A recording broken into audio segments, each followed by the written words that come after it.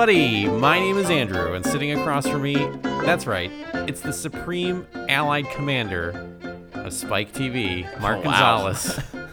And you are listening to Episodic Memories. Mark, how the hell are you? Doing great, Andrew. Feels like we're back into the swing of things. Hopefully we're back on schedule.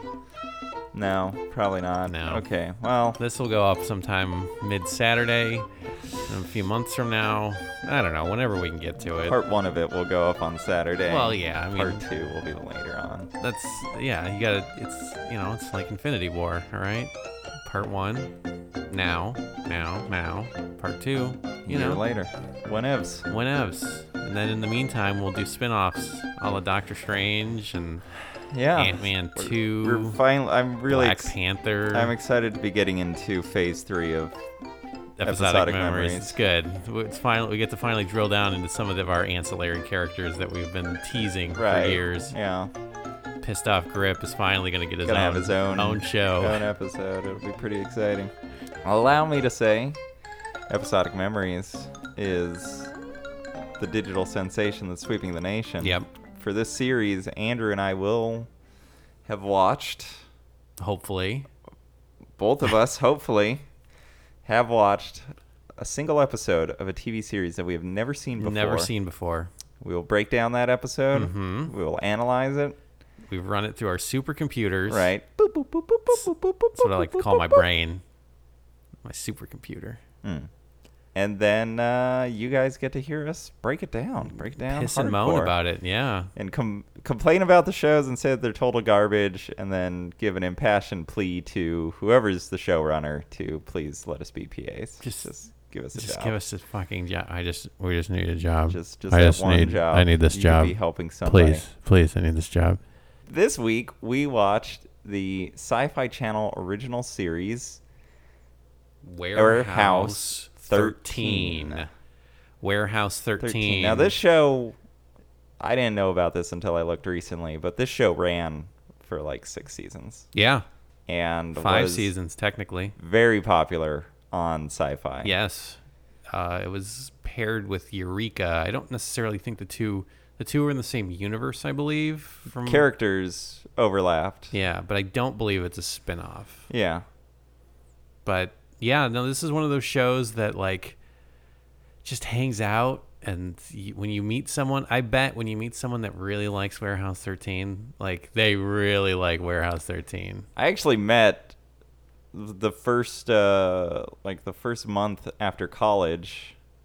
After I'd graduated from college, I was at the Century City Mall in the comic book section with my then roommate, and we met. The mall itself has a comic book section? Oh, sorry. In the Borders. It used to be a Borders in there, and I think now it's either a burned-out husk or they expanded the... It's a Hooverville, just nothing but cardboard boxes where former Borders employees live now. Yes. I actually think they might have expanded the container store. It's about fucking time. I've been it's saying... not big enough. Every time I go to the Century City container store, I'm just like, where's all the containers? And then they're like, well, sir, we have an expansion that's coming in 2015, but we just don't have it ready yet. And I'm just like, get away from me. Get away from me. I don't want to hear. I don't want to hear. If I can't find a very specific container for my dog, my living dog that's dog shaped, that I can carry places, then I want nothing to do with this store. I wanted to basically be a suit of armor for my dog. Because the arms still need to move. Yeah, but I want it to have a pop top, like a Tupperware top. You guys burp it. Seal it in. Yeah. Seal the dog's natural scent in. I went for a run yesterday, Mark. I found a dog. You found a dog? I found a dog. Is it? It's not here right now, but I was going for a run, and I heard some jingle jangling behind me, and this dumb fatty behind me just clickety clacking down the sidewalk. Nobody, no owner in sight. Yeah, what'd you do? Well, see, this is weird in Los Angeles because a lot of people like to walk their dogs without leashes. Yes. So first I had to do that thing. I had to like suss out the situation because I didn't want to go up to the dog and then have some like dickhead about half a mile back Because they just, it's like you just see this unattended dog, and then there's some dude like half a mile back, like, no, he's fine. He's fine. Yeah. No, he's fine. It's fine. It's going for a walk. Hey, don't touch my dog. That's what they do. Yeah. But this dog I walked up to the dog, and he kind of jumped the curb and kind of went around a car. Oh, no. And I was like, well, this dog probably, if there was an owner, they would be really irresponsible just to let this dog kind of meander about like this. So finally, I coaxed it to come over to me, and I found it, and I was going for a run. So like, I was like trying to hold this dog, and I was like trying to mail a letter. There's a lot going on, right? Did it have tags? It had a tag, but it was for like some kind of rescue, and so I called both the numbers on it, and some woman answered, and I was like, hey, I found a dog, and I called this number on the dog, and she didn't seem too helpful, but she was like, oh, it's one of my dogs, but it wasn't like, she runs like a rescue service. Right. So she's like, what does the dog look like? And dog shape. It's 2 ears, I think. Yeah. 4 legs. No, it's hard to explain because it's hard to explain because it was a mutt. So here's like brown. It's a brown dog. How big is it? It was small. It was like a toy-sized dog. I could hold it in my arm. Okay. And yeah, low to the ground, I guess. Yeah. I don't know. I can't. Long nose. Yeah, wet nose. Taking its temperature right now. Doesn't seem to like that. No. Pees in the same place and with the same air and look in its eyes as I do. Yeah. So then she was like, no. Then I decided, I was like, you want me to take a picture of it, and then send it to you? And she's like, oh, that'd be great. And so I spent the next 10 minutes trying to get this dog to look at me so I could take a picture of it. Yeah. And it didn't work in the slightest because I was like trying to hold it and then take like a selfie. Yeah, take a selfie with the dog. But the dog and then tell her the dog's the one on the left. The dog wouldn't look at me. Yeah. So then I tried to sit it on the ground and then say like, stay, look at me. Look at me. Look at me. Quit jerking me around, dog. And so while this is happening, a woman walks up to me that apparently had been fostering the dog. And so this is where I think the weirdness comes in, where I think she got kind of freaked out that I was like taking pictures with her dog, sitting down and just watching this dog and trying to take pictures of it. And she was like, did you just find that dog? I was like, yeah, actually, I just found the dog. And she very quickly was like, it popped out of the window, and then like didn't exchange pleasantries or anything like that. So like I felt obligated to like explain why I was taking pictures of this dog, and then it came out even more awkward. And I was like, well, I called the number on the tag, and they wanted me to take a picture of it, and the dog's being fussy, so that's why I was trying to get a picture of it, and it wouldn't look at me. The dog wouldn't look at me. And then she's like slowly backing away. I was like, the dog wouldn't look at me. Yeah. Just look at me, dog. Don't you look at me! Look at me! And then she turned around into a dead sprint. But like that was, and then it had completely ruined my mile time by that point. I would imagine. The damage was already done. Then now I look like a psychopath that just found this dog and was like, we're gonna make some pictures.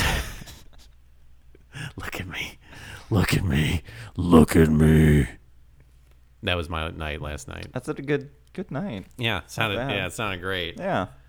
But Mark, let's dig into the show that we're talking about, apparently entitled Warehouse 13, in a segment we call Hey, what's going on here? What's going on here? Mark, Warehouse 13 debuted on Sci-Fi, on Syfy. Mm-hmm. I don't believe it was Syfy at the time. It later became Syfy. Just to finish my story, I met a writer. Oh. For Warehouse 13. Oh, that's right. You were talking about this. I was talking about something before you interrupted. Oh, and then we went to the Container Store. Yeah. And what did they say? He was a very nice guy. Was his name? Did he tell you his name? Derek. Oh. I'm I think it's Derek Hughes. I'm friends with him on Facebook. Ooh la la. Did you get a job? He writes. Give me a job. He and his partner write are kind of like journeyman writers. Mm-hmm. Or like they worked on Warehouse 13 for like 2 seasons, and then they worked on like Army Wives, I want to say. Yeah. Something else. Like they just kind of work on whatever. I got a great show pitch about a guy who finds a dog and is falsely accused of being a creep by taking pictures of this dog. Well, rightfully accused of being a creep. Well, I mean, but in this circumstance, he's a creep, but like for different reasons. Right. Different, deeper, darker reasons. Right. So if he wants to talk, if he's listening right now, which I assume sure he is. Well, that's cool. How did you find out that he wrote for Warehouse 13? Was he just standing there with a big was he at a table that was like talk to a writer? No. Critically acclaimed series Warehouse 13. No, me and my roommate were looking at comic books, mm-hmm. and then he was there also looking at stuff, and like a conversation started up. Yeah, and you both reached for that Richie Rich. Yeah, knocked it down, picked it up, looked into each other's eyes. You like Richie Rich too? I've always loved Richie Rich. Yeah. Want to get out of here?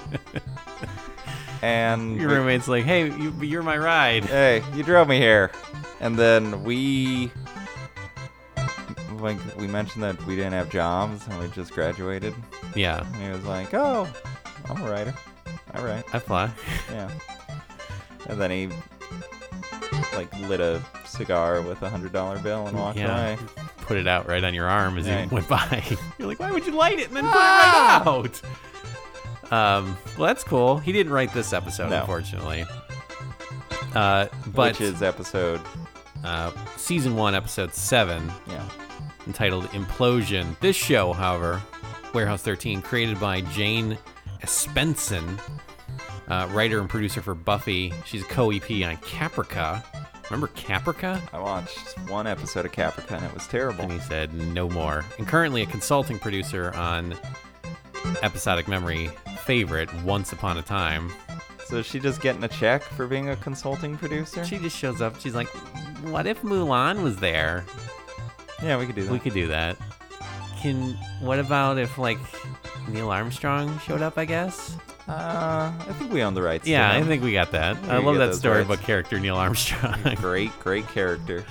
And also co-created by D. Brent Mote, M-O-T-E. It's either Mote or Mote. Yeah. Writer of 1999's TV movie Atomic Train. Wow. Do you remember Atomic Train? I remember this being a big deal. It was a big deal about how dumb it was. I want to say it was on CBS, but basically Rob Lowe stars in.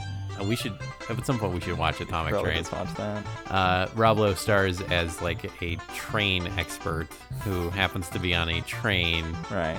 That a shady waste disposal company has decided to load up with a nuclear nuclear waste and an atomic warhead. Right. The brakes have failed and it's going straight towards Denver. Oh my god. And it's as big as the Chrysler building. And Rob Lowe has to somehow stop the train before it nukes Denver, apparently. Right. And that's what Atomic Train is. Very exciting. Sounds good. The episode we watched, again, is entitled Implosion, Season 1, Episode 7. This episode first aired on August 18th, 2009, directed by Vincent Misano, who has done a lot of work. Agents of S.H.I.E.L.D., Law & Order, Eli Stone, Prison Break, etc., etc. This particular episode, not written by your friend Derek, but rather written by Bob Goodman. Oh, yeah. Current writer for Elementary, along with writing a whole mess of DC-related properties, animated properties. Superman. Brave and the Bold? No, but he has written a couple of the direct-to-DVD DC offerings lately. Right. He wrote the adaptation of Batman: The Dark Knight Returns. Right. which I watched bits and pieces of online. It has Michael Emerson as the Joker.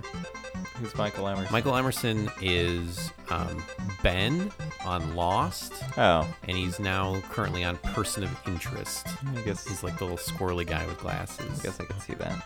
It's a weird choice. And Peter Weller, movies RoboCop. Yeah. I know Peter Weller. Plays Batman. That's fine. Yeah, that works. Yeah. I think that works. But let's go ahead and jump into Warehouse 13. Act 1, we open up in the warehouse. Let me just say, before we get too deep into this show is based on the last 20 seconds of Raiders of the Lost Ark. Yes. That's the concept, is that there's a big warehouse with all sorts of goofy magic items in it. Artifacts that are being collected, tagged, and cataloged in this mythical warehouse. Just in this 13, big dumb warehouse. That happens to be some kind of, that the United States government has some tabs on, but kind of lets them do their own thing. The agents working for it are an offshoot of the Secret Service. Right. You see, because it's got a secret. It's secrets. Which I just want to say right at the top, I never thought that the place that they kept the Ark was where we keep all of our priceless artifacts. No, it's the same thing. It's the Smithsonian. I thought that where they're putting it, I thought that everything in those other boxes was just like mundane crap, spare tank parts or something. Yeah, like it didn't make any sense to me that we would put all of our doomsday devices into the same warehouse. Well, you got to put them somewhere, Mark. You got to put them somewhere safe, somewhere where you know where they are. And if you put them in the doomsday shed, then you know they're in the doomsday shed. In the doomsday shed. Yeah. So I just thought that was a dumb concept. And then they kind of, if you watch Kingdom of the Crystal Skull, they're like, no, everything in there is something weird and wacky. Like, yeah, they got that magnet thing. Magnets. It's just dumb. Knock over the Ark. What a bad movie. According to the co-creators of this, I believe the pitch was part Raiders, part Moonlighting. Yeah, because the two, there's supposed to be a will they won't they with the two main characters, Pete and Minka. Yeah. But we open with Pete at Warehouse 13 going into an office and finding a samurai sword. He then does his Yellowface character. Yep. Which is Ching Chong Ding Dong. Yeah, how I like to start my TV shows. Yeah, it's Ching Chong Chinaman apparently doing his chop sake. No, it would be Slap Eye Jap Man. Because it's a samurai sword. I understand. Yes, he starts doing a bad kung fu dub and starts fucking around with the sword. Mika comes up behind him and is like, "What are you doing? Is there anything you won't play with? You're the silly one. Yeah, you're the silly one." And then Artie, who must be like the boss, like he's the guy that runs the place, curator of Warehouse 13, comes in. And Artie's character is, Mark and I were having this discussion off mic earlier. I feel like they saw Mandy Patinkin in Criminal Minds, and they were like, "That's what we want. We want that." Like, and I think they wanted Richard Schiff from West Wing, but they were like, "We want like this schlubby kind of." I mean, I'll come around and say it, like Jewy character. Mm-hmm. Okay. Is that not how this character is written? You're right. He's very Jewish. He discusses the Talmud later in the episode. Yes, and he is played by Mr. Beauchamp from Unforgiven, which good casting. But he's very. But he has that Mandy Patinkin delivery. Oh yeah, is the thing. They probably told him do your Patinkin. Do your Patinkin. Do your Patinkin for everybody. Come on, it's funny. It's funny. Like, it came out before Homeland, but if you like watch Mandy Patinkin in Homeland, there's a little bit of that too, where it's just him kind of very low, kind of rattling off things, and I don't have time to explain to you what's going on. Just do what I tell you. She's off her meds, but she's the best damn agent we've ever had. It's that kind of thing. Right. So Artie comes in and tells him to put it down. Artie explains that this is a copy. The sword that Pete here is holding is a copy of the finest samurai sword ever forged. Yeah. However, Pete and Micah are being tasked with going to get the real sword, which is being delivered to Washington, D.C. as a gift to the president from Japan. Right. So they have to go to the Japanese embassy. Get the sword. And bring it back to Warehouse 13. But Artie doesn't really explain why. He's just like... Or how. He's like, you want to know why you're going to get the sword? Because I fucking told you to get the sword. Yeah. All right? Check the name on the fucking door. Now get out of my sight. We cut to Washington, D.C., and at a place called Kluger Electronics. Yeah. Some old guy there is like kind of a weird old crank. Mm-hmm. He's like, some mystery man shows up and wants something. And doesn't say anything, so Kluger has to be the guy who's like, "Oh, you want this, huh? I knew you'd come back to me after all those years and look for the old Kluger special. Well, here it is, as requested via that email. Look at it. Here it is. Oh, you want to see it? I bet you want to see it. Well, I want to see the look on your face when you see it. You're gonna love this. Here we go. Opening the briefcase. Huh? What do you think? Just like you asked for. You wanted me to make these for you, so I made them for you in exchange for money. You already know what they are. I'm not going to tell you what they are, but you asked me to say make everything else. Yes, he shows him a briefcase full of these large canisters, and then he's like, okay, I did what you asked me to do. Now give me the cash, because American credit ain't what it used to be, topical humor. And instead, he gets blasted by some kind of electro ray. Yeah. And the mystery man leaves. Then we cut to the Japanese embassy. Pete and Micah fuss about what they think the sword is actually about. Some shit. But they're like, look, Artie would tell us if it was really we were in bad. Danger. Right. An explosion goes off behind a door, which isn't necessarily an explosion because it pulls everything behind the... Everything...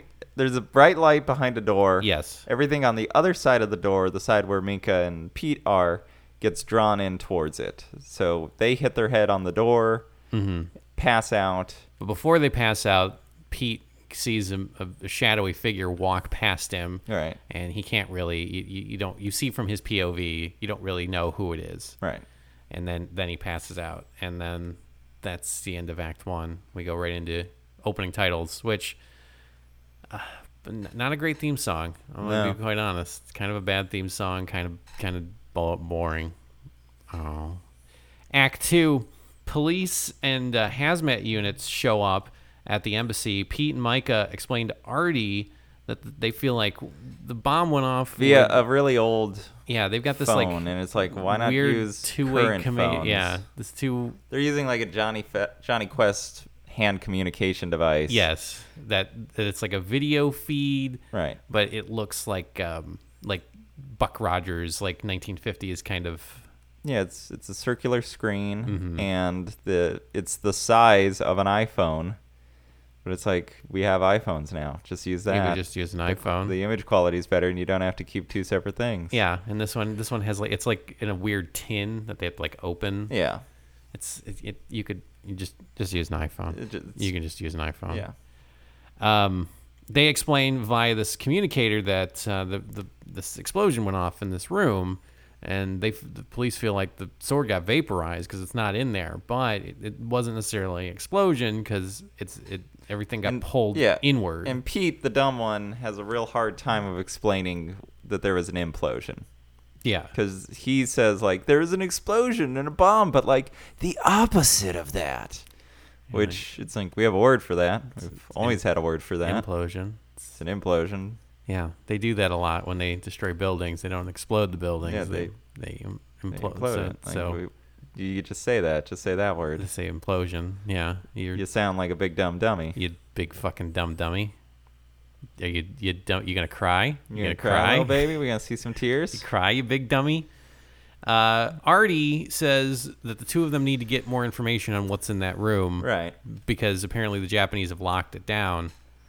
But he also gets kind of freaked out when he hears the word implosion, packs his bag, and he leaves Warehouse 13. That's where he's at currently.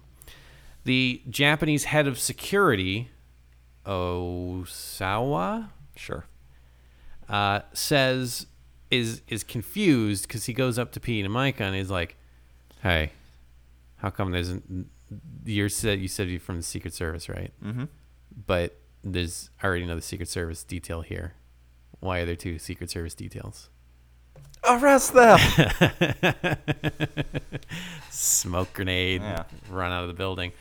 So Osawa was like, get out of here. Get out of here before you get your shit together, man. Right. Then we cut to Secret Service headquarters. Secret Service boss, Daniel Dickinson.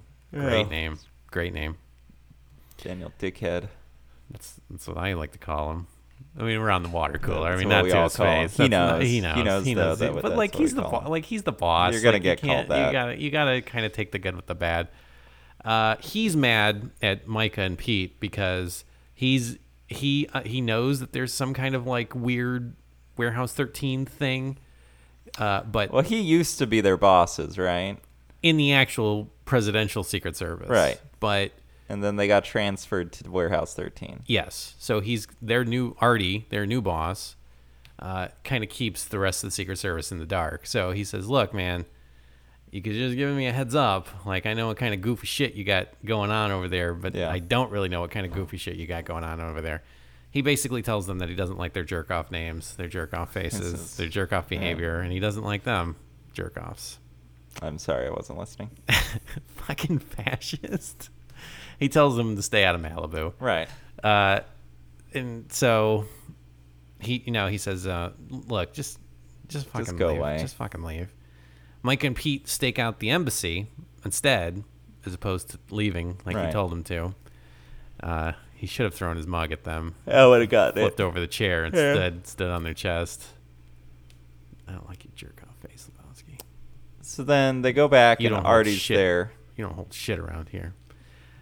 They go back and they stake out the embassy. They're sitting in their car, doing the funny moonlighting thing. Right, where they talk cutesy. And they just have weird stuff. Artie shows up, and he has a fancy firework with him. Well, it's a very low class firework. It looks like something a child would make. Yeah, it's this child's representation. It looks like just like a big fucking rocket. He explains that it's some kind of old 15th century rocket. Right. Super secret. Don't look at it. He calls it an ice flower. When he fires it, all of the anyone who's looking at it in the embassy is distracted. They stare at this 10 thing, minutes.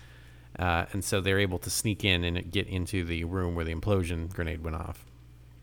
Artie concludes once they've looked in the room that this is the work of a thief. Yeah, who used an implosion grenade? Who used an implosion grenade. Billy likes to drink soda. Miss Slippy's car is blue. Basically, you could walk in and in 2 seconds you'd be like, someone stole the sword. Yeah. Someone stole the sword, and they probably had some fancy bomb to do it. Right.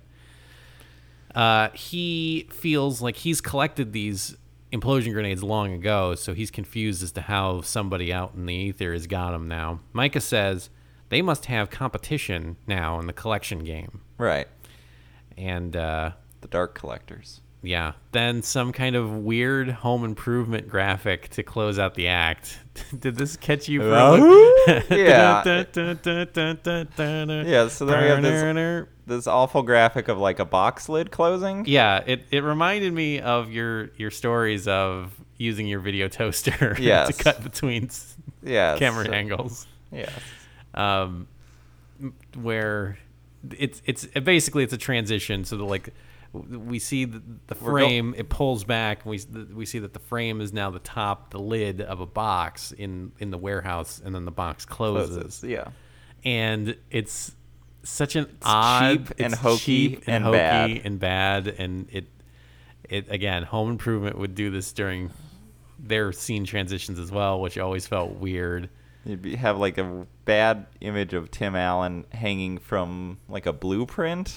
Yeah. And then like he would fall, and then that would be the transition between scenes. This is the transition. This is the act out. And this, again, your video toaster story where it would be a roller coaster, and I would set it on the other operators' panels so that they would think that, okay, we're going to just do a wipe to camera 8 here, and instead there would be a 3.5 second long graphic of the image riding, like train tracks popping up, and then a roller coaster going over them, and then it goes into a tunnel, and at the other end of the tunnel is the other shot. Other shot. I bet they were very excited when they would punch that up. Yeah, they'd get pretty pissed off every time. If only the shows you work on now had that that capability. I bet they do, but they're like, don't tell Mark. He'll set him up. He'll set him up on every fucking thing. We're watching the live show. He cuts back to the studio. You just sitting in the control room, just clapping. Do it again. Act 3. Artie explains, after some badgering, because he still hasn't told them what the fuck the sword does. All right. Artie explains that this sword is so sharp. Now, Mark, now you might be asking yourself, how sharp is this sword? I bet it can cut through a piece of paper. I bet it could cut through a penny. I bet it could cut through a zucchini. No problem. A boot. A hat. A man's hat. Right. Now, Mark, what if I told you this? All of this, the whole set, the samurai sword, right, the Bowie knife, sure, the bayonet attachment for your rifle. Oh, finally. And the 56-piece zombie hunting set. Now, what if I said all of these could be yours, but specifically the samurai sword, so sharp, cuts through light itself. What? Light. It cuts through light. My hand does that. My hand blocks light. It blocks light, but this cuts light. Light is a. Have you ever had? It's a wave. Have you ever had freshly cut light? Have you ever had freshly cut light? I wouldn't even know what that means. I don't know what you're saying. It's wonderful. It's wonderful. All of this can be yours. $199.99. Oh, that sounds fair. So they're like, what's the deal with this fucking sword? And Artie says, it's so sharp, it can cut light. And then, which I didn't, the jump in logic in this one is so weird. It's dumb. He says, he's like, it's so sharp that it's able to cut particles of light. And then Micah makes the conclusion to say, so we're talking about invisibility? Which, in my mind, I was like, wait, no, how does that work? You have to be consistently like spinning the blade like or what if somebody looks at you from like the left? Yeah, what if they're standing behind him, or whoever's holding the sword? Yeah, and the light's slipstream. Like, how is this dumb thing supposed to even work? So as soon as that happened, I was like, oh, this shit's shit. Artie says yes if the sword causes causes light waves to bend around you. Yes, and so you become invisible. Right. And I'm just like, what? Well, Artie says, like, they're like, tell us about the fucking sword, man. And he's like, okay, well, you ever seen, like, ducks flying in a V? Mm-hmm. And, like, the first duck, like, takes the wind off of it. And then the second duck gets, like, less wind resistance. And the third and the fourth all the way back. I'm like, sure. And he's like, the sword cuts through light. Yeah. And they're like, what? And then he storms out of there like, I can't believe I have to explain like, you fucking idiots. Invisibility to these idiots. But Micah notices that the photo, because they found the sword in some kind of there's a drawing of a photo and then a picture of the sword that they found. And they notice that the guard on the end of it, or the Suba, they keep saying the word Suba over and over again, is missing. So Artie's like, so now it won't work? Apparently not, if it's not a full set. No, you see, when you order now, you will get part of the zombie survival set? There is one in the zombie set. It is Dayglow Orange. Oh, finally. Protect yourself from the zombies. Right. But the Suba, interchangeable. We have a 5-set Suba. So you can change your Suba. Suba. Any time you want. Good, because I love to change my Suba. We have Dayglow Orange. Right. Dayglow Yellow. Okay. Hello Kitty. Oh. An Avengers version. That's cool. And Gunmetal Black. That's the one I'll probably stick with. But you can order all of them, Mark. All of them, plus the sword. Right. Plus the bayonet attachment. Sure. Plus the 56 knives, zombie hunting kit. Bowie knife? Is the Bowie knife still in there?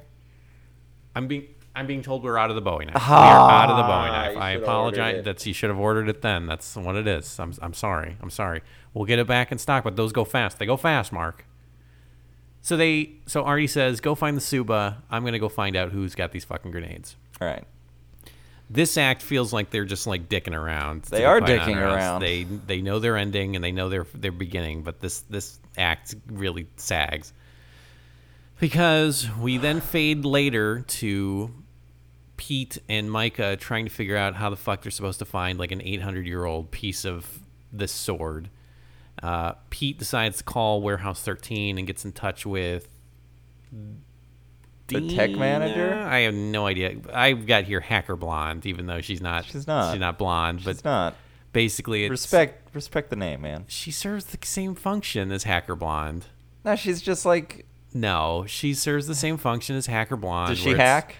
She probably does. I don't think she hacks. I didn't see her hack. She didn't hack in this episode, but and Hacker Blonde loves to hack. She does. If you see Hacker Blonde, she's probably hacking something. This chick. I've always wanted to hack Warehouse 13. Right. Oh, she could hack Warehouse 13. She could hack circles around Warehouse 13. Okay. Get out. This broad, however, they're like, how would you find a sword? How would you find this 800-year-old Suba, if we're just I don't know. spitballing? She's like, I don't know. Call up a bunch of antiquities dealers in the area. They're like, well, yeah, of course. Yeah, we would do that. Do you want to do that? And she's like, fine, whatever. But like, this is a weird. Scene goes on forever. It goes on forever, and it doesn't really serve a purpose other than to have in the next scene. They're like, oh, we found this where the Suba is. This is a weird character function because a lot of these shows have this like, attractive woman who is like brainy computer person. Exactly, stuck behind the desk, and all she does is, snark and type on a keyboard. Right. And it's in a lot of shows, and I feel like we're over this. We can do better. We can do better. It should have been it could have been a dog. A very smart dog. A very smart dog. Imagine that. Like call back to the warehouse. Oh. It's what if it's Socks? The cat? The Clinton's cat. Oh man, they thought it died, but instead it's running data searches for Warehouse 13. Socks, if you were looking for a Suba, where would you look? Meow. And we just see it laying on a keyboard. Curls up on the keyboard. Yeah. That'd be great. And he's like, well, of course, I think of that. I would do that. Yeah. Start swiping at a moth. And we just see 2 uninterrupted minutes of it, just kind of like a grip holding a piece of string off camera, just kind of trying to get it to jump at it. This is the best job I've ever had. This is it. I'm getting Benny's union rate on this. Everything I want. I'm I'm 6th day. I'm the 6th day cat wrangler. And the editor felt like it's all good. It's all good. It's all good. It's all has to go in. You guys gave me too much good stuff.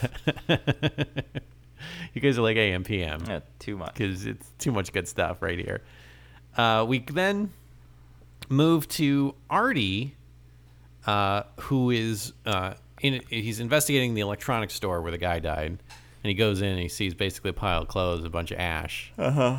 And he concludes that this guy must have given our mystery man the grenades, and then got killed. And then got straight up whacked. Yeah. But while he's doing that, he finds some Tums, some antacid tablets, and he realizes that it's a man that he used to know based on the Tums. Yeah. Based on this particular flavor of Tums. How do you spell relief? Mark?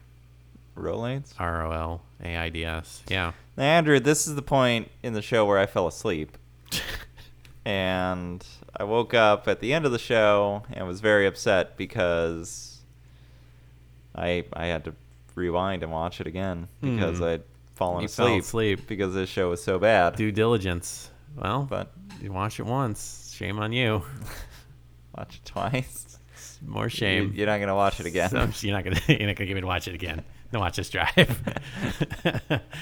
But meanwhile, Micah and Pete tell Artie that they, due to their investigation from the chick, the cat, Socks the cat back at Warehouse 13, that somebody found the Suba in the 20s, and coincidentally, the Suba is now here in D.C. because they were going to put the Suba back with the sword when they gave it to the president at the gift ceremony. So Artie's like, no, this is all, it's all wrong. It's all wrong. It's all wrong. Too many connections here. She's the best agent we've got. It's all about jazz. It's all jazz. It's just playing connections. It's not so much Mandy Patinkin as it is Goldblum Ian Malcolm. I ever tell you about Chaos Theory? They, the Japanese head of security goes to Daniel Dickheadson. Right. That's what we all call you. That's what we call you. And says that he's ran a background check on Artie. And he's like, your agents are compromised. This guy he's bad news. And we see very quick flashes in the dossier that Daniel Dickheadson is given. Right. And it says, we see like the word espionage, and we see a younger mugshot of Artie. Right. Picture of him on the grassy knoll with the rifle. Giving a big thumbs up. Got him!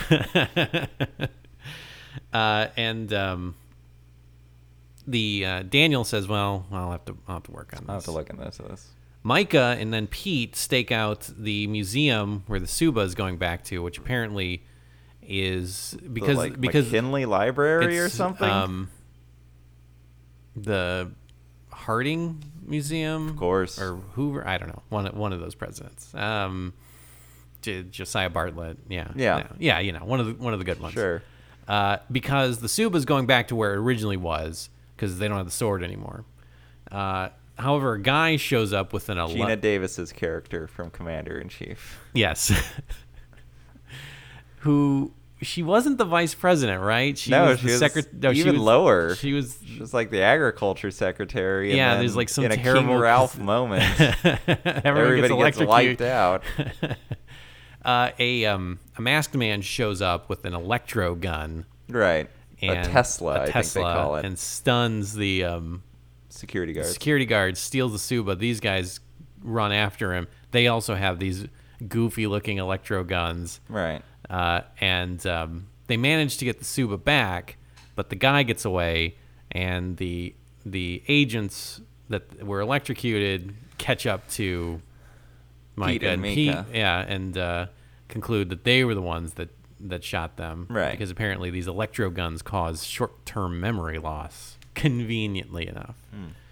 Act 4, the Daniel Dickheadson, he is bails them out again. Right. And he's like, but I got some news for yous. Your boss, he ain't what he seems like he is. And he gives him the dossier. And they're like, he's not Mandy Patinkin? I thought he was Mandy Patinkin. Oh my God, he's the guy from Unforgiven. Oh man. Oh. He also says he still doesn't like the jerk off face. Yeah, and throws another mug at them. He gives him the dossier, and he also takes the Suba and puts it in his safe. Artie goes and talks to someone named Carol at a bar, who apparently he has history with. And meanwhile, Carol and him also have history with a man named McPherson, right? Who he believes is the one who has these implosion grenades and stole the sword. Yeah.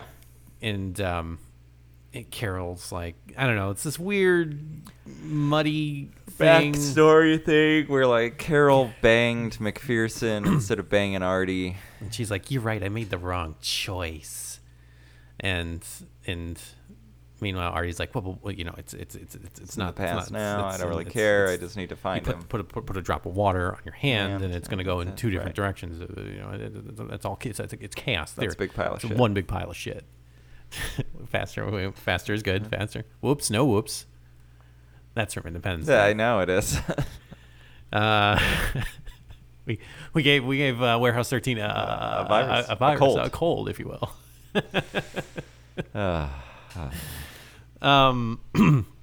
Carol gets offended because Artie's like, look, man, if you're protecting him, you're in trouble. Right. You're in trouble, mister. Carol gets offended and she leaves. Artie spins around and runs into CCH Pounder from The Shield. Yeah. Who I assume is there to try and spy on Michael Chiklis's character. He must be running some kind of drug front out of DC.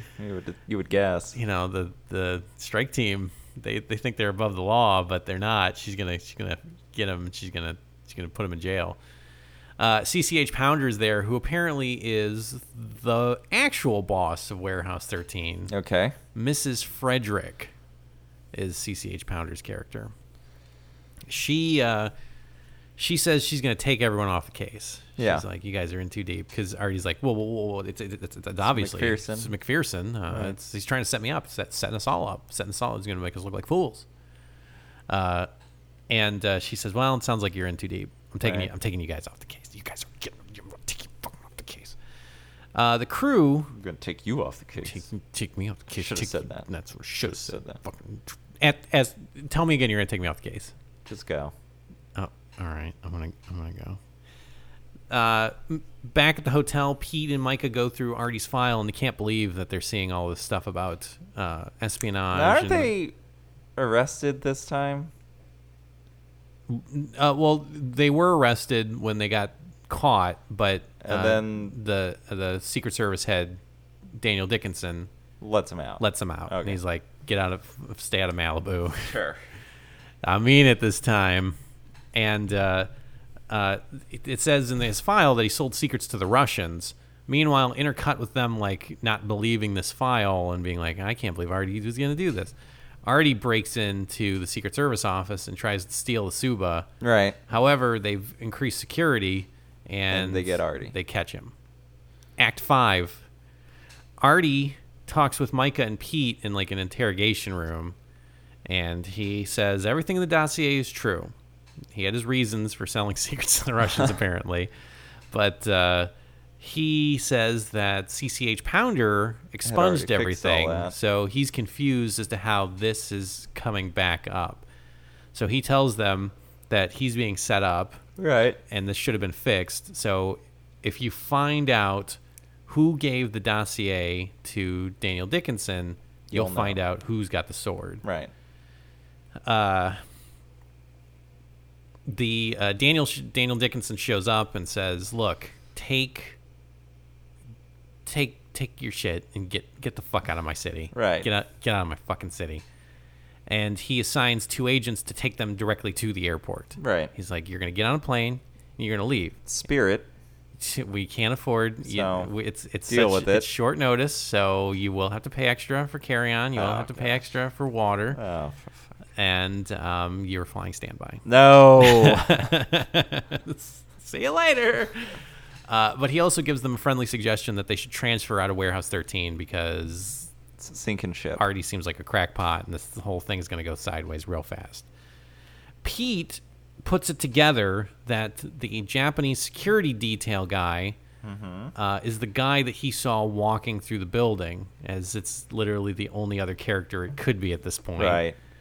And he's like, that must be the guy who gave the dossier to the Secret Service guy. So Artie was right.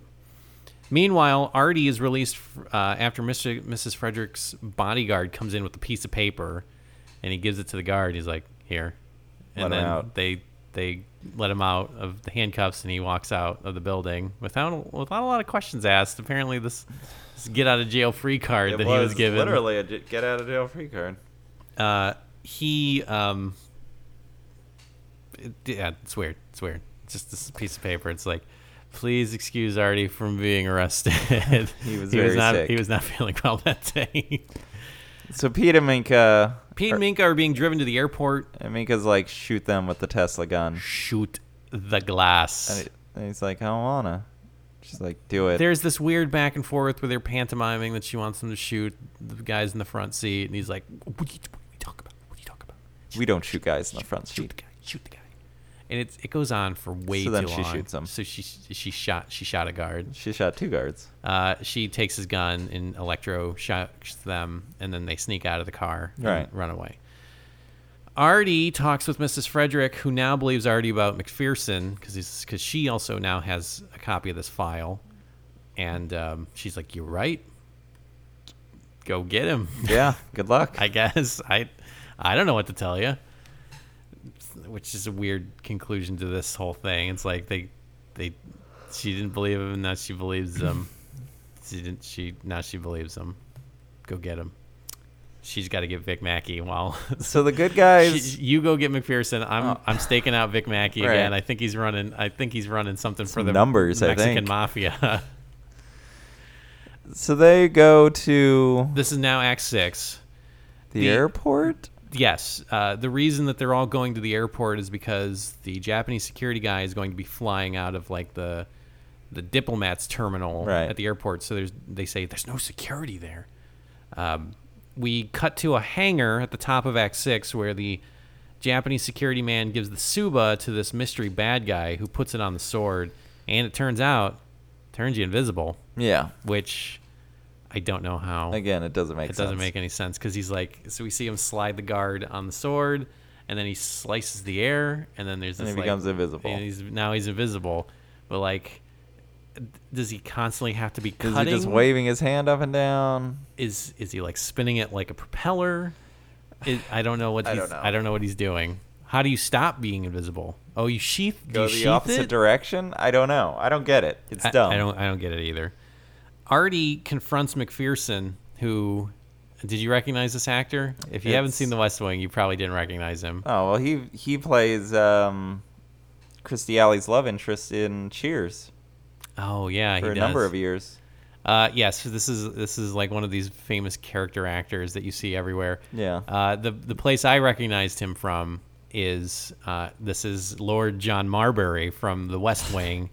Eventually British ambassador Lord John Marbury, who is like this lush womanizer, and he's like very friendly, but the president is always kind of weirded out by him. However, the Japanese security guy gets his head cut off for his troubles. Right. Which shouldn't his head have just turned invisible? Yeah, when he swiped the head off, shouldn't that guy have become invisible? Marbury should have become visible at that point. I don't know, but basically, his head. There's nobody in the room, and then his head falls off. His head falls off. He's like, "Oh my god, he's got the sword. He's got the sword. He's got the sword. He's got the sword." So I didn't know I could do it. This is a real dumb plan, but. The two of them have this dialogue back and forth. You should not have come back. Artie's like, you need to give me the sword, and everything will be fine. It's gonna be fine. But the two of them kind of spar because apparently they must have some kind of they have this history where they it's like these two are on different sides of the artifact collection game. I guess. Throw me the whip. Throw me the whip. Yeah, give me the jewels. So then Artie reaches for like an air pump or fire something, extinguisher or something like that, and so he can see where McPherson is. But basically, his plan is to get stabbed by the sword. All right. So that it gets stuck in him. It gets stuck in him, and McPherson can't get it out. Right. What if McPherson had cut his head off? Yeah, he just went invisible or like cut his Achilles or something. Yeah, you didn't have to stab him in the chest. But he stabs him right in the fucking chest as well. I don't know. It's dumb. So then the other guys show up. Yeah, Micah and Pete show up, and they scare off McPherson, who just kind of runs away. Right. Meanwhile, Artie has a huge fucking sword stuck in him. Sword in his chest. And he's like, pull the sword out. pull the sword out. So then they do. And he's like, it's the sharpest sword ever made. You can just pull it out. It should be fine. And then they pull it out, and he's like, ow, that hurt. And then his liver turns invisible. And he's like, oh no. Oh God. No. Oh, I'm just. So, yeah, he starts turning Michael J. Fox's away. His hands disappearing. Can't play Earth Angel anymore. And then they see one last implosion grenade. They say, we gotta run. It looks like we're gonna have to jump. So then they run. They run out of the building, and it explodes and kind of implodes the hangar a little bit, even though this fucking 60-year-old man just got stabbed through very close to the heart with a samurai sword, but he's okay. He's okay, everybody. He's okay. So back at the Warehouse 13, they are putting the sword in its rightful place next to some other shit in the shit. And Micah's mad because she feels like Artie leaves her in the dark all the time, and she's like, I'm not expendable. Right. I need... Socks the cat says he's lost a lot of good agents, so he doesn't get close. Close to agents because he's pretty sure you're gonna die like next week, anyways. Yeah. So. And Mike is like, I'm a regular. I'm not. Yeah. I'm not gonna die this week or even next week. Yeah. But maybe at the end of the season. Maybe depends on how contract negotiations. And so she's all up in arms about how like this is. I guess Art keeps sending them on like these dangerous missions without enough intel. Well, you know what? Fucking suck it up, I guess, right? You know where they give you all the intel you need? Starbucks. So if you want, they tell you exactly exactly what you'll be doing that day. Yeah. Why don't you quit? Get a job there. Quit being a big pissy baby. Yeah. Then McPherson. Artie's watching this conversation take place in a surveillance camera up in his office where he's talking to CCH Pounder, and he's like, McPherson's planning something bigger, and CCH Pounder's like, well, you can stop him. Get him. Stop him, I guess. If you want. I guess. I don't know. Look, I am up to my ass in this Mackey stuff. Right. He killed that guy. He killed his own partner. Yeah. In cold blood, just shot him because he's running drugs. Did you know that? And that's the end of this episode of Warehouse 13.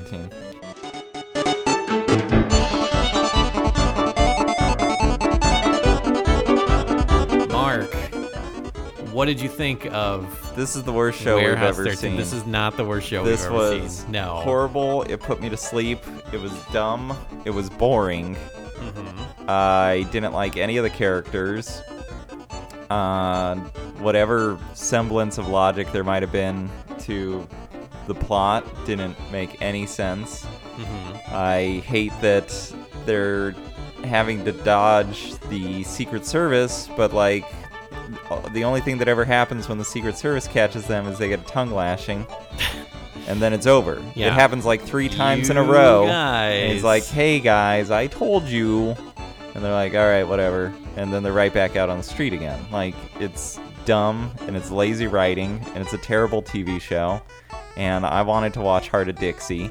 And Andrew was like, Heart of Dixie's going to suck. Let's watch a good show. You know it's going to suck. Let's watch a boss-ass show. No, like Warehouse 13, Episode 7, Implosion. I did not say, let's watch a boss-ass show. I said, why don't we pick something that's a little bit more self-contained so we're not as confused and we're just kind of making stuff up on the spot? Because a lot of times we watch self-contained stuff, we have a little bit more grist for the mill. Right. But with this, it was such shit, like, I don't want to spend another second talking about it because it was such a bad show. And it was boring. Was it not boring that, like, oh no, Secret Service caught him again. I better not see you, and you're going home to your auntie and your uncle in Bel Air. They went to that well a few too many times during this where... And it's like... They should have just... Scene starts. I wonder what this sword does. Artie, tell us what the sword does. Oh, I don't have time to tell you what the sword does. Let's get in there. Okay, we got in there. Artie, what does the sword do? I don't have time to tell you. You don't ask me what about what's the sword do, but just go. Yeah. And it's like this show it's an hour long. Yeah. It could have been 8 minutes. Probably. Yeah. Because there were no twists, no developments. 5 seasons, Mark. And are you telling me that you're knocking your Facebook friend Derek? He didn't write this episode. Well, I bet he wrote a good one. It's probably a formula. But this one was bad. Bob Woodward not happy with you. All right. Tell us how you really feel.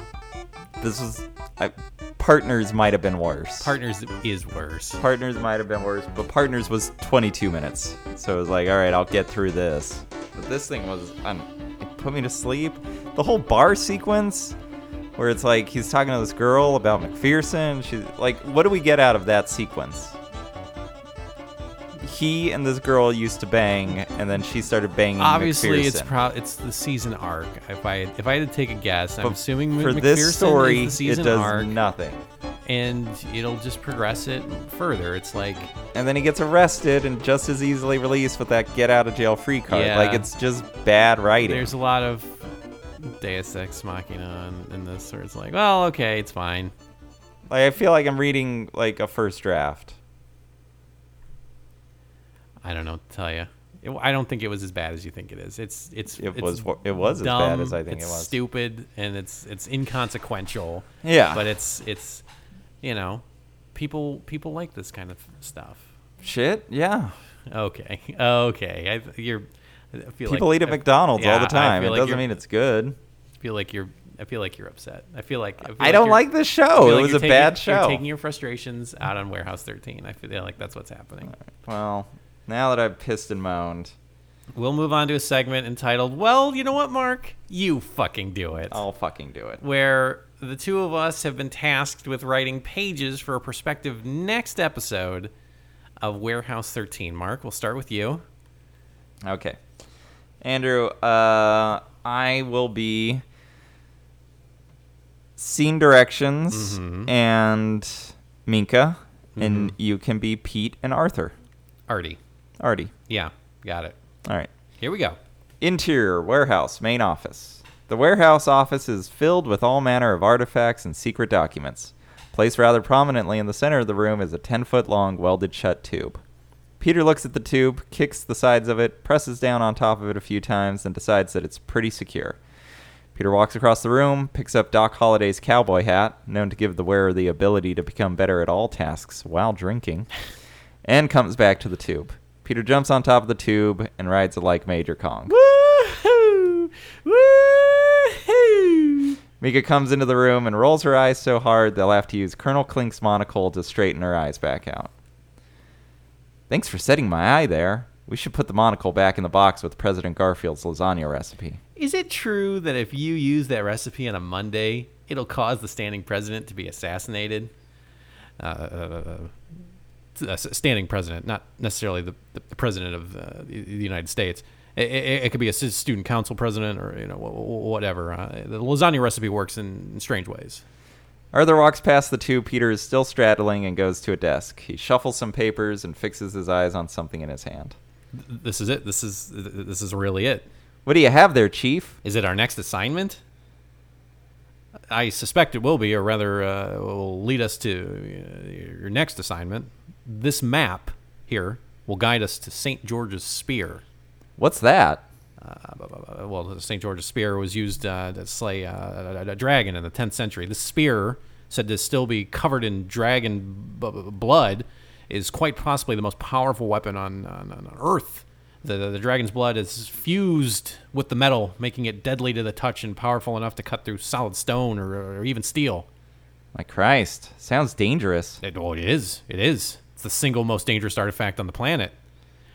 Well, partner, I guess we ought to mount up and ride on out for that spear there. Huh? Yeah, I guess so. But be careful how you ride that thing. It's an A-bomb. What? Yeah, that's a big fat baby. It was supposed to be used on Tokyo if, the Japanese didn't surrender at Hiroshima and Nagasaki.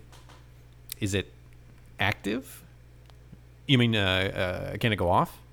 Is there any other question that matters with a 70-year-old atom bomb? It's got all its original parts. I don't see why it wouldn't. Now, look at these ancient Cappadocian texts here that I found. Mika and Arthur are frozen in place. Guys, come on. Let's look at this. I don't want to move with the bomb here. I think I heard a tick. Oh, my God. No, you didn't hear anything. You just... Tick. Oh, shit. That was definitely a tick.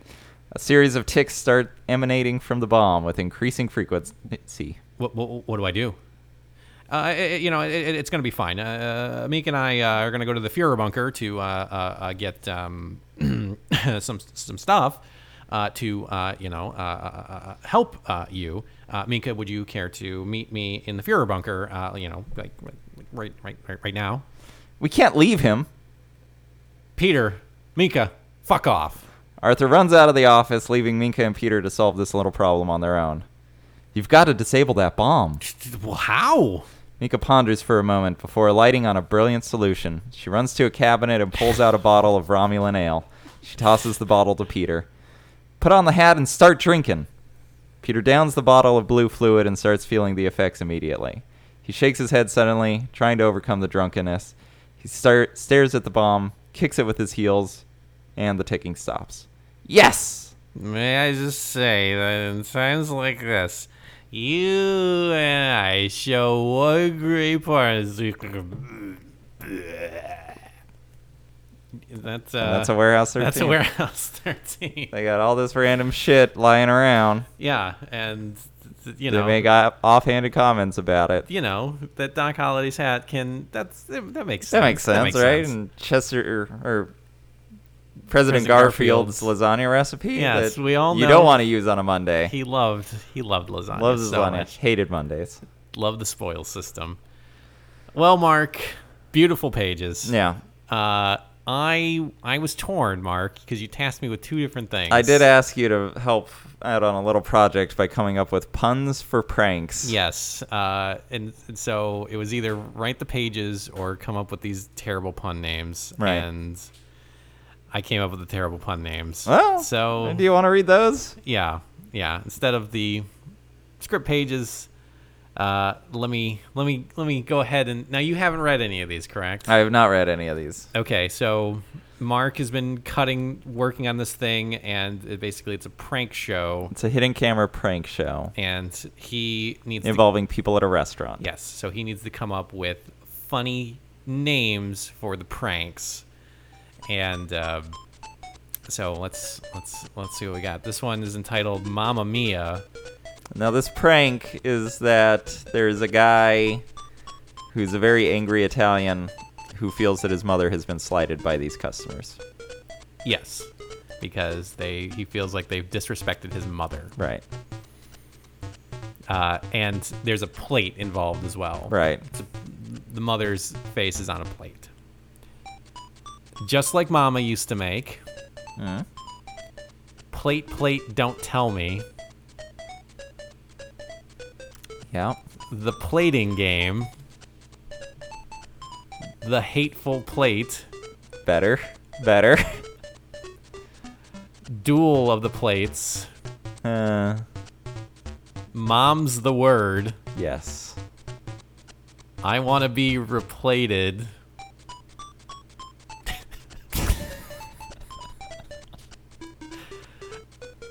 And for some reason, plate and barreled. I'm not quite sure. So like crate and barrel? Yeah. Because it kind of comes in, he barrels over. Yeah. So I like plate and barrel. Plate and barrel. I like hateful plate. The hateful plate. Right, because it requires that you know this new movie. This new Tarantino movie and the details of this prank. Yes. So it's a little bit of both. Yeah. Then we have another one where a chef is trumpeting that he's got hot dogs. Yeah, this is his brand new great recipe, and it's hot dogs. And the original pitch here is dog food, which isn't bad. Yeah. It's not bad. This one gets real stupid real fast because you can see where my mind goes immediately. I've got here dog days. Okay. So start basic. Chats and dogs because they talk to each other. Yeah. Welcome to Wienerville. What if it was the truth about chats and dogs? Oh, yes. Now that's better. All right. Welcome to Wienerville, which was a show on Nickelodeon. Mm-hmm. Frank Check. It's like blank check. That's bad. Frank Prank. Franks for the memories. Ah. I don't know why this is written here. Frank 2 High Voltage. Like Crank. Yeah. Yeah, Crank 2 High Voltage. Red Hot Plot. Yeah. Because hot dogs are sometimes called Red Hots. Oh, really? Yeah. Okay. You never heard that? No, it must be original. And then Buns of Anarchy. I like Buns of Anarchy, and I like The Truth About Chats and Dogs. Truth About Chats and Dogs.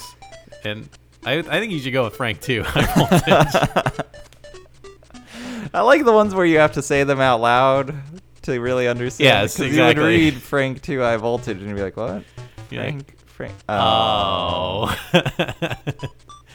And then finally, the last one involves a chef named Deb. Right. Who gets a little liquored up. Right. And talks to her hits on the client. Hits on the customer. So you've got here A Deb'll Do Ya, which is the name of a Critic episode. Now the official title is A Little Deb'll Do Ya. A Little Deb'll Do Ya. So if you're gonna use that one, make it right. Make it right. Okay. Because it's based on the FOP. No. Burma Shave. A Dab'll Do Ya. A Little Dab'll Do Ya is pomade. That's what it is. I've got here Bourbon Greet. Okay. Like Bourbon Street. Yeah. Bourbon Commando.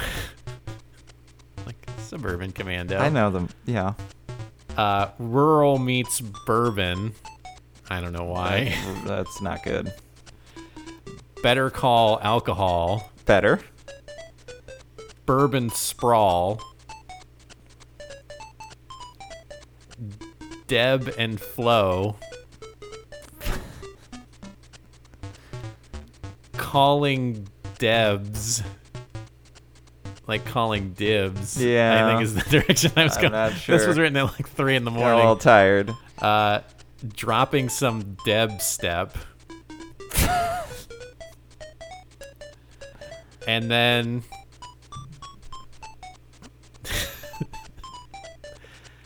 Debit starred. Debit starred. Because it starred Deb. Yeah. And it's like debit card, you see. Ooh. Debit starred. You lose gas on those last ones. I feel like A Little Deb'll Do Ya is the way to go. Kind of says one. it, yeah. But that's what we got. That's what I did instead of writing pages for Warehouse 13. I like yours more.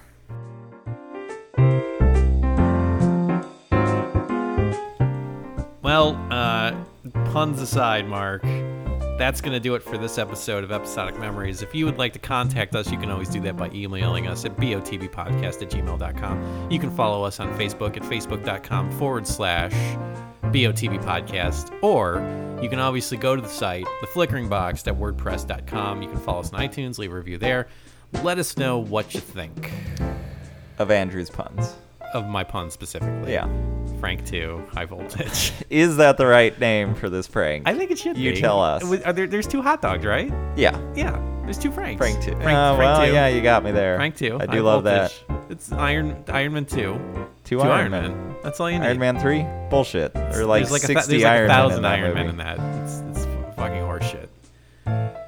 Anything else, Mark? I think that's it. Tune in next week when hopefully we'll watch a good show as opposed to the pile of shit that Andrew decided to make me watch. It's true. Next week we will just be sitting in front of a big pile of shit for 60 minutes. Mm-hmm. It's going to be great. We'll see you later, everybody.